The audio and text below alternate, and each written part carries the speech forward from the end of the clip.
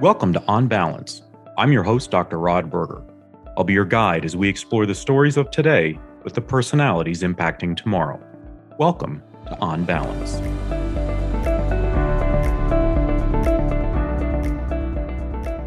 Well, for those of you that know me, or at least have followed my interviews throughout the years, you know that I have a great passion for borders beyond the U.S. and for the ways in which we look at solving problems, supporting young people, and looking at sustainable ways to support planet Earth. And today, I know I'm in for a treat. I know that you're in for a treat, but we're going to be talking to leadership of the Rosenberg Institute in Switzerland. And I had the pleasure of speaking with Rosenberg and even students previously. And wow, I don't know if I thought more about what they're doing as a parent or someone who works in education.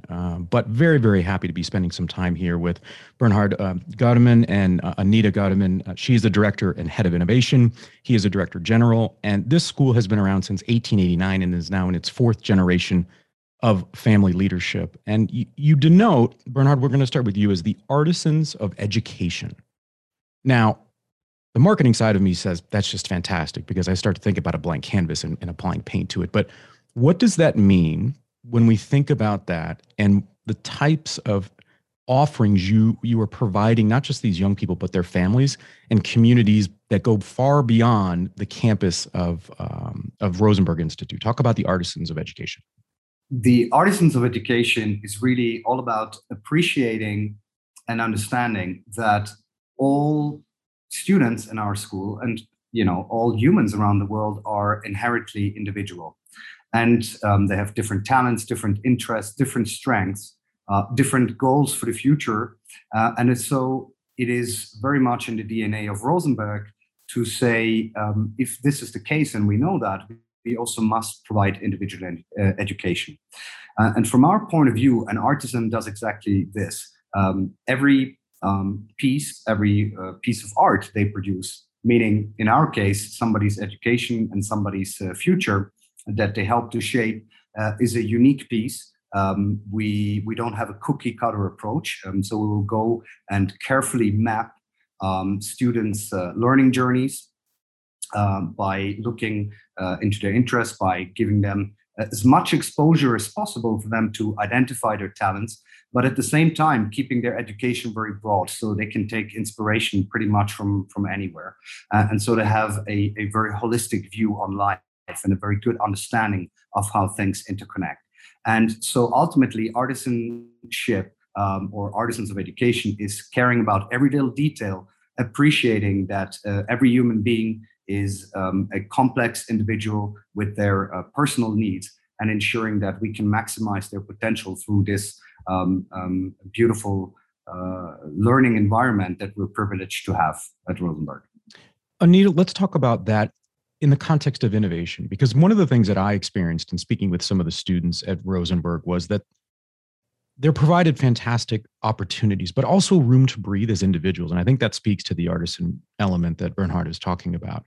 Can you touch on how you look at innovation, given sort of where we are as a gig economy globally? We have now, younger and younger entrepreneurs, but it feels like the way in which you're couching it is very timely for young people that have opinions, want the space to be able to develop those opinions and then apply them to different areas that hopefully then become expertise and support not only their longevity as a career professional, but in what they're doing with purpose. Talk about that from the innovation landscape. Thank you for this question. You could have not given me a better question, Rod, I have to tell you. And you have to stop me if I talk too much. So for me, my process is twofold. One is always looking at what is required and useful to the future. And Bernhard, you have to stop me if I go a bit too far, because you must know, Rod, I'm a bit of an enfant terrible. I diss a lot of things in education because I just think it's very stale and old and, rigid. So I try to bring in new things for our students to have a chance to really learn what they require in the future. And most of my feedback is, in fact, from our families, from our parents. They're very smart people. They're entrepreneurs. They're usually self-made. They're hard workers. They know exactly what their kids need. And if you just open yourself to a conversation and listen to them, you'll know exactly what you need for the future, right? And on the second level of my process is the students. I think every single child on this planet has a strong point of view. I think they have strong experience. I think good or bad experiences will form a human being. Now, when they come to Rosenberg, they are often, for the first time, able to be free, able to live without prejudice, without judgments, able to live a life where they discover the passion, they discover what they're good at. They realize, oh my gosh, I do have something good. Oh, I like that. I want to do more of that. And they relax. And the moment they relax, they start to talk. And the moment they talk, this is when you have, a conversation, sometimes a critique, analysis. And these kids are, I just told Bernhard today, they are my best feedback. And they challenge me every day. They challenge me every day. I get text messages from them. I get emails from them. They ask me questions that are just, they bring me out of my comfort zone where I have to think, wow. Anita, so what I'm hearing from you is that there is a lost art when we think about dialogue, right? We think about the power of dialogue and conversation. It's not about me talking to you or telling you. It's about creating an environment that is fertile for conversation to occur, because that's where innovation comes from. It's not about sort of me telling Bernhard or him telling me, Rod, this is how you have to do this, but providing an open opportunity. And I want to continue on the innovation thread here, but that was one of the things I took from the students that I spoke with. There was not this deference to me as an adult.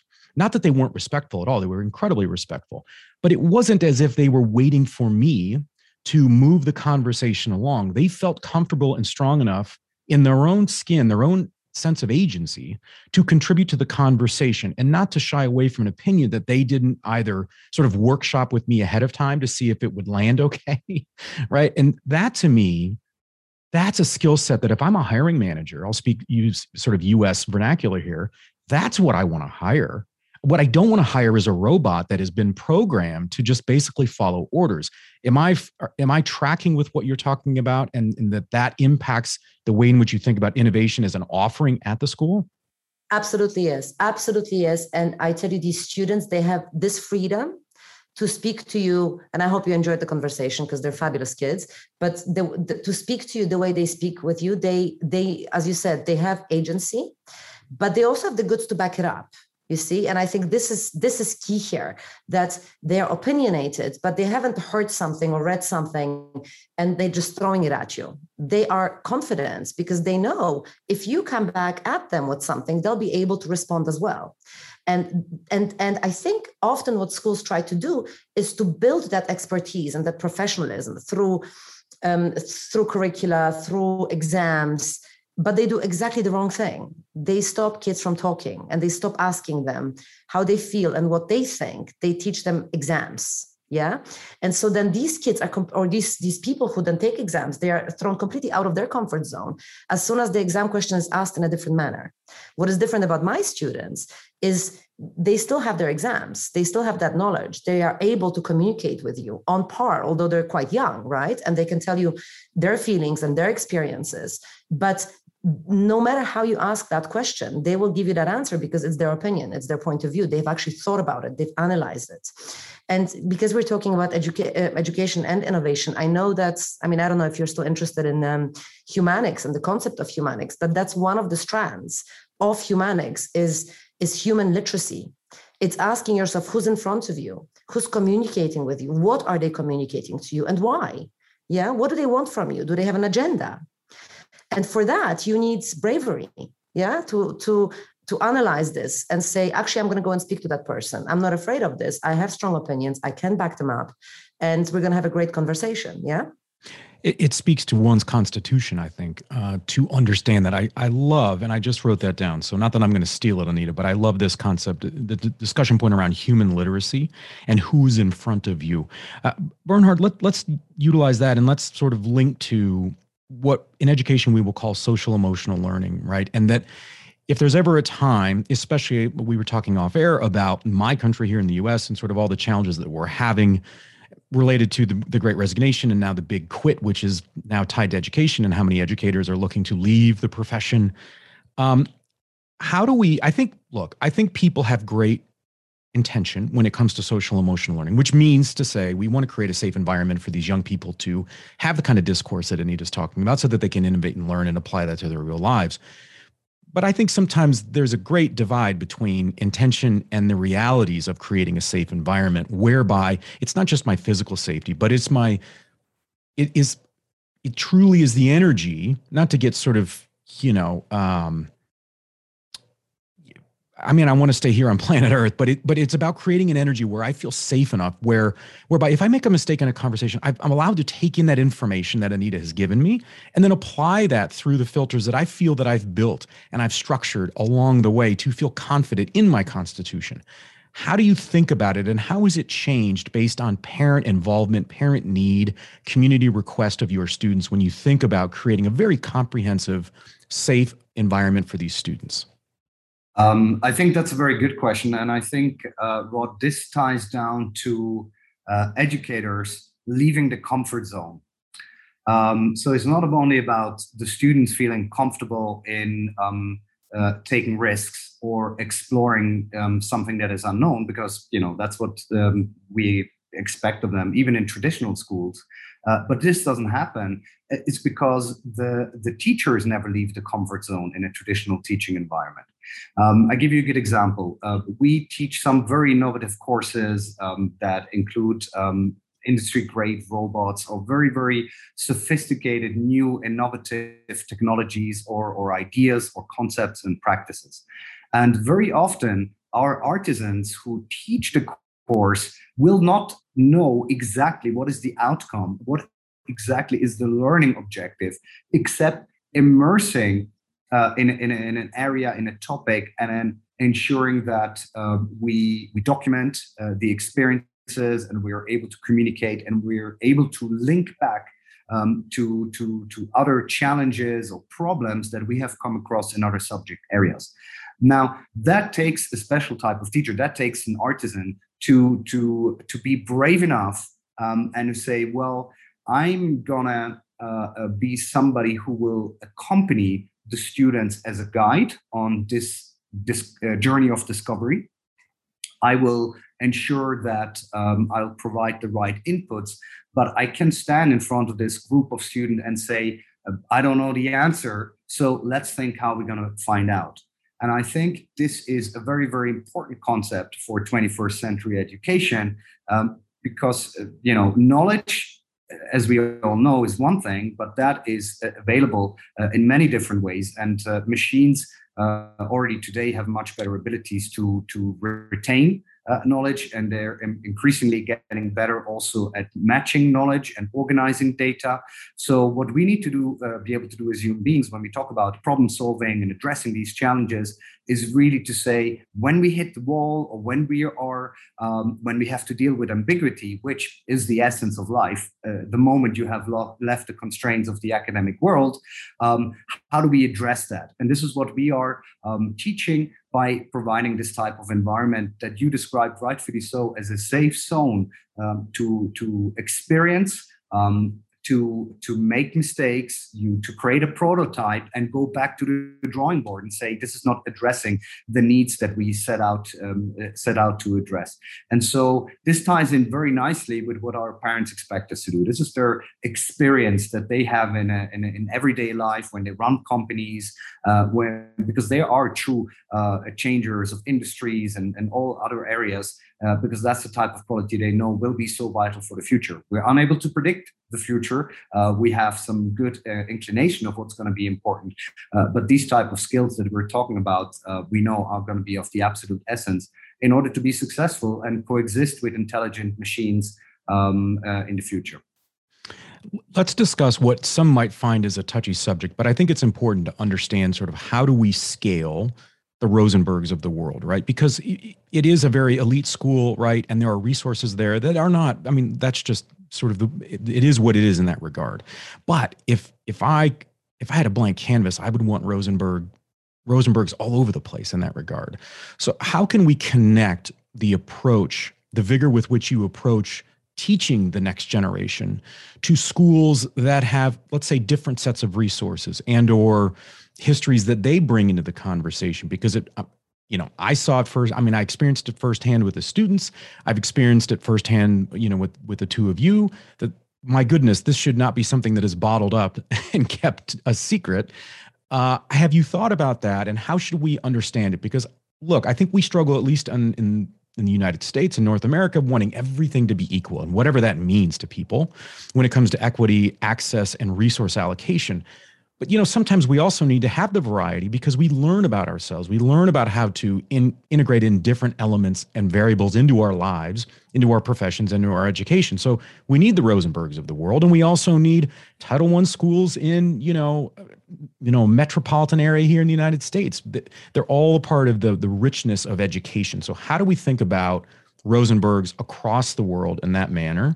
I know it's a touchy subject, or maybe I'm just coming from a U.S. centric sort of point of view, but I think it's important for the audience to know, how can we think about and apply some of these principles, even if we may not have the same set of resources at our school? I think the following, Rod. There is, of course, we are in this really truly privileged position that we can imagine, based on our vision for education and the collaboration with our parents and our wonderful students, and dream up and implement and work on a daily basis on the ideal school as we see it from our point of view. Now, this is not something that is easy to scale. However, the programs that Anita has pioneered and led over the past few years, such as our talent enrichment program, where we work closely with industry partners, or the humanics qualification that she's been working on, those are concepts that actually do not require enormous resources. And we believe that this could be applied probably pretty much in any school around the world, whether they have access to resources or not. So I think there is certainly this idea that some of these concepts could be applied in other schools. And I think would also make for a very, very interesting exchange between different schools and looking what the type of experiences they take away, because it doesn't need to be Boston Dynamics. It can be, your local agricultural producer down the road. It can be, a different type of company, because our experiences, organizations, may that be universities, but also economic enterprises, have an interest for dialogue with schools, because they are very much interested that things change in schools, that the learning becomes relevant. So opening those doors, again, being brave enough to reach out, is something that we think any school could do. But what it takes, Rod, is a change of mindset and departing from a very traditional, dusty idea of education that regrettably is still predominant pretty much everywhere around the world. Very, very fair points. Anita.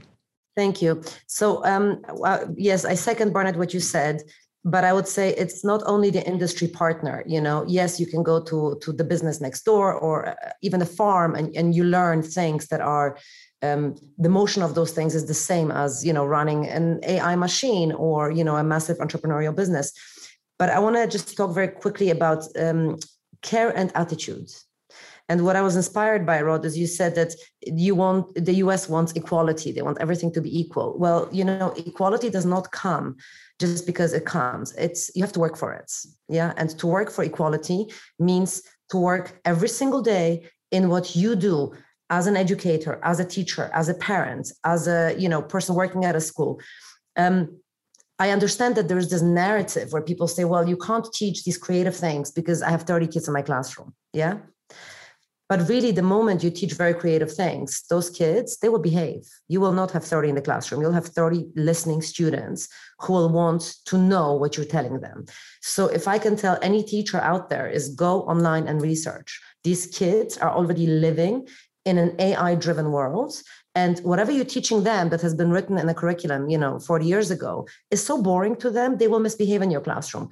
You talk to them about, Bitcoin, yeah? They will buy into it. I guarantee you. You talk to them about AI, they will buy into it, yeah? Do you need a Boston Dynamics robot? It's wonderful. There are robots you can buy online for $20. And you don't need everybody to have their own. Yes, that's a privilege at Rosenberg. We have a primary class and they programmed and coded their own robots. And the teacher asked whether they can have each their own robot so they can make that journey with that same robot throughout the year. Of course, it's wonderful, but you can share that robot and you can share that robot between classes. You need a willingness and understanding that your pupils are ready to buy this new message and learn about this symbiosis of machines and humans. And then you need to think, how am I going to transfer this into my classroom, my teaching, and make my students understand that whether they're now learning French vocabulary or algebra, this is all relevant for the future for them. And I think this is how you can scale Rosenberg best. And just so you know as well, we are working on a system that could be passed on to schools, to other schools, because we, as you, agree that this should be available to all students. I will say this, Anita, my experience of you, which I know the audience is hearing this and they're not seeing this, is I really do appreciate this unapologetic passion that you have for students, because I think it's needed in education, not just in my country, but I think globally.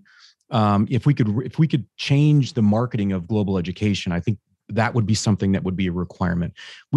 We should not be apologizing for our existence, right? That we have a responsibility to carve a path, create a path for the next, innovator to create something that can help our species, right? Not to get too romantic about it, but I think it's incredibly important. And so I think that passion is needed. And I hope that it's received with the spirit with which it was delivered, because I'm a big, big fan of that. Bernhard, let's put a bow on this. Look, fourth generation. Let's talk a little bit about what it's like for you when you close down at night and the private moments you have inside your mind when you think about the responsibility and you think about the role that you play. I mean, this has been a part of your DNA. And I'm sure there are moments in your life or your day periodically where you recognize that, my goodness, you are a linchpin in many ways to the life of the school and where it's going to be going. And I wonder how you balance that, not just in the way in which you enjoy what you do, but when you think about the possibilities of what next looks like. My point of view is the following, and maybe, this is important to understand. It was always important for my parents that I was able to choose my own path. And so I did not grow up with an expectation that I have to take a certain job or fulfill a certain role. By the way, I think this is an ideal way of approaching it. As we know, when people have choice, it will make them happy. You give somebody 10 different brands of milk, they'll still pick exactly the same milk, but they will feel better as a consumer for having had the choice. And in life, it is exactly the same thing. This is more than a job. I believe it really is a dedication. And so, there could be many other things we could be doing together with Anita. But what is important for me is that this is a hard job. We're not, I often say this, I also say this to our artisans, we're not in the business of selling refrigerators. Everything that we do here counts. Every decision counts. Every conversation, every exchange counts, because we don't get a second chance. Our work is always about somebody's life and always about somebody's future. So, of course, that means the job is demanding. But I get this back because the job is also so rewarding. Making a difference to people's life, being in this privileged position to positively influence not only the faith of individual students, but of course, given the background of our families, to know that many of these students will go out into the world and be a positive and innovative change. That is truly, truly rewarding. My best moment, Rod, of the day, after a day of hard work, is to walk through our dining hall and speaking to the students and seeing this community that we've built, seeing this community being alive, seeing this community thriving, and engaging with the individual students, because that makes everything worthwhile. Well, I do hope that people now spend time and search both you, Anita, and the Rosenberg Institute out, because I think there's a lot of learning that can take place, a lot of community that can be developed and built for the betterment, not just of young people, but for educators that are looking for inspiration and alternative ways to think about engaging with their students, and hopefully by default enjoying their profession and what they are dedicating as a life's work. We want to thank Bernhard and Anita of the Rosenberg Institute. You can check them out at, what's the website, Bernhard? It's www.instrosenberg.ch. Well, again, we're going to keep watching all the wonderful developments. They have fantastic videos where you can actually see this innovation taking place and the power of the young people who are at the helm. I could not recommend them more highly. They are just incredible people doing really incredible work. And I think that we need to pay attention to innovation, not just here in the US, but across the world. Thank you again for joining us for On Balance. I'm your host, Dr. Rod Berger. This concludes another chapter of On Balance. Connect with me via LinkedIn, Twitter, and Instagram. I'm Dr. Rod Berger.